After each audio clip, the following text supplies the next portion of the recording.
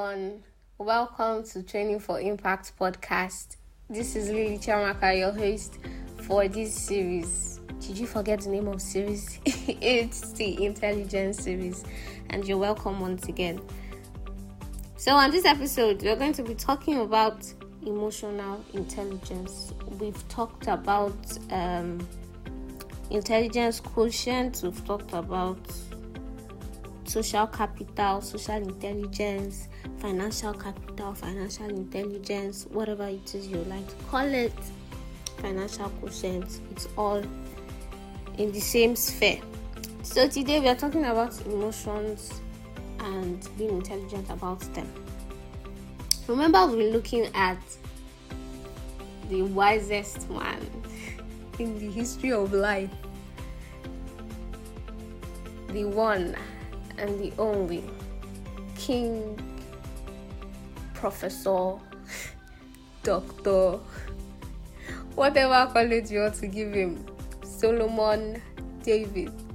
Yes, he's been our understudy for this series.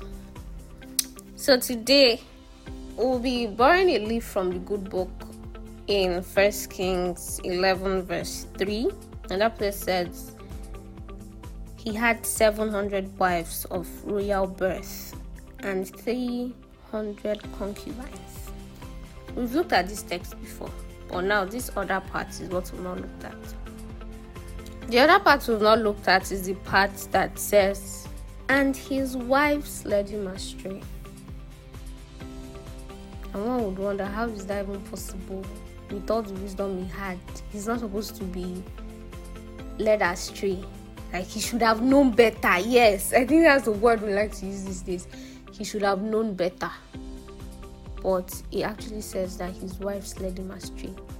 So then, are we going to say that King Solomon David was a wise, foolish king? A wise, foolish man? Are there ways where we think that we are wise, that we've ended up being foolish? Now, let's see the background of how these wives were able to lead such a wise, knowledgeable man astray. Let's read verse 2. It says, from verse 1 says, King Solomon, however, loved many foreign women besides Pharaoh's daughter, Moabites, Ammonites, Edomites, Sidonians, and Hittites too. They were from nations about which the Lord had told the Israelites, you must not intermarry with them, because you will surely turn your hearts after their gods. Nevertheless, Solomon held fast to them in love. And this brings to my mind two undoubtable facts. You cannot lie to yourself, and you cannot lie to God. Personally, this is my personal opinion. I would love to hear your opinion, so you can always send in those reviews and comments and contributions. In my opinion, it is not possible to love 1,000 women.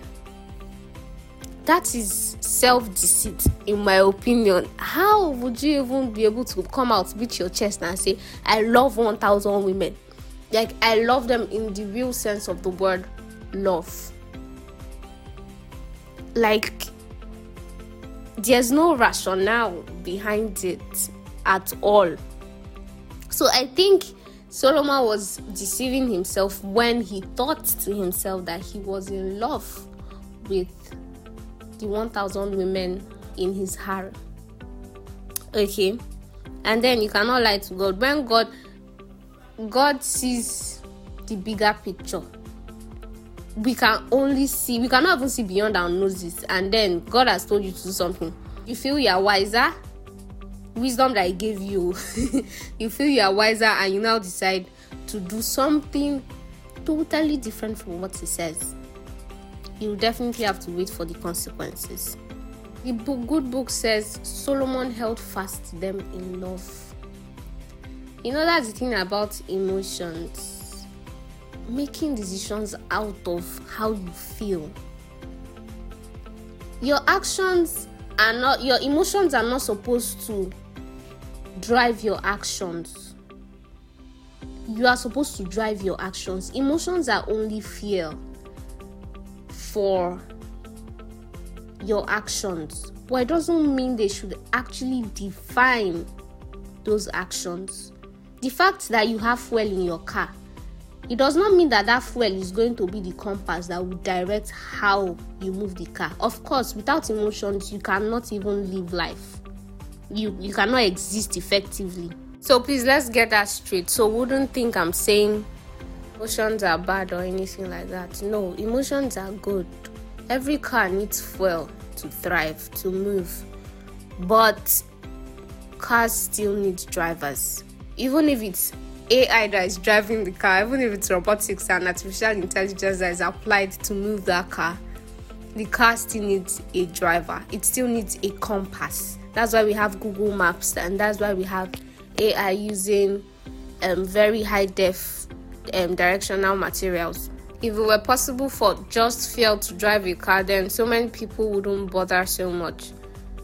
When after a long day's work, you just enter your car and allow your fuel to drive you to whatever destination it deems fit. But no, life doesn't work like that. You still need to steer the wheels on your actions and decisions. Know why? Because those emotions will not bear the consequences of whatever inactions. Yes, I said inactions. That is actions you do not take. Most times it's not even about what we do. It's about what we do not do. It's not about what we say. It's about what we do not say. Back to where we were. The emotions, they're not going to take responsibility for your actions, inactions, your decisions, your words, your choices. No. You, as the driver of your life, will have to do that. The same way when an accident happens, nobody gives thought to whether or not there's fuel in the vehicle. That's the same way it is when the effects of your actions start to become evident or start to manifest. Nobody asks, why did he do it? Even if they ask, they are still going to say, even though. Let's look at Moses. Moses killed the Egyptian out of anger concerning how his people, the Israelites, were treated, the oppression, the neck pressing and everything. But in the end, how did his own brother see it? His brother knew he was fighting for a good cause, not his brother per se, but his fellow Israelites. He knew he was fighting for a good cause. But what did he say in the end? He said, even though. Or he implied, even though. Yes. So I don't know who needs to hear this. What I'm just saying is emotional intelligence is you being emotionally responsible. Yes, there's emotional irresponsibility. So irresponsibility is not just somebody that drinks or is a womanizer or whatever vices you define as irresponsibility. Being careless about your emotions and how they affect other people too is irresponsibility. Okay? Because the things that Solomon did actually had ripple effects on the generations after him. And that's something you too should think about. What are the effects of these decisions I'm taking right now? So try as much as possible to not let your fuel drive your car today. At least today. Take it one step at a time, one day at a time. You might not be able to say that, okay, tomorrow, out of anger, I will not slap somebody. But today, tell yourself that, okay, by God's grace, God, I need your help. Hold my hand. Today, that curse word that's in my mouth, that is always on the tip of my tongue, when somebody says something bad to me, I will not say it. I will not reciprocate what that person is going to do to me. I don't know about tomorrow, but for today, I will try. So till next time, when we'll be looking at something juicier. Take care, stay fine, and just be the best you can be. Basically, be the best you can be. I don't know what you're anticipating for the next episode, but just come back to this channel and you will not be disappointed.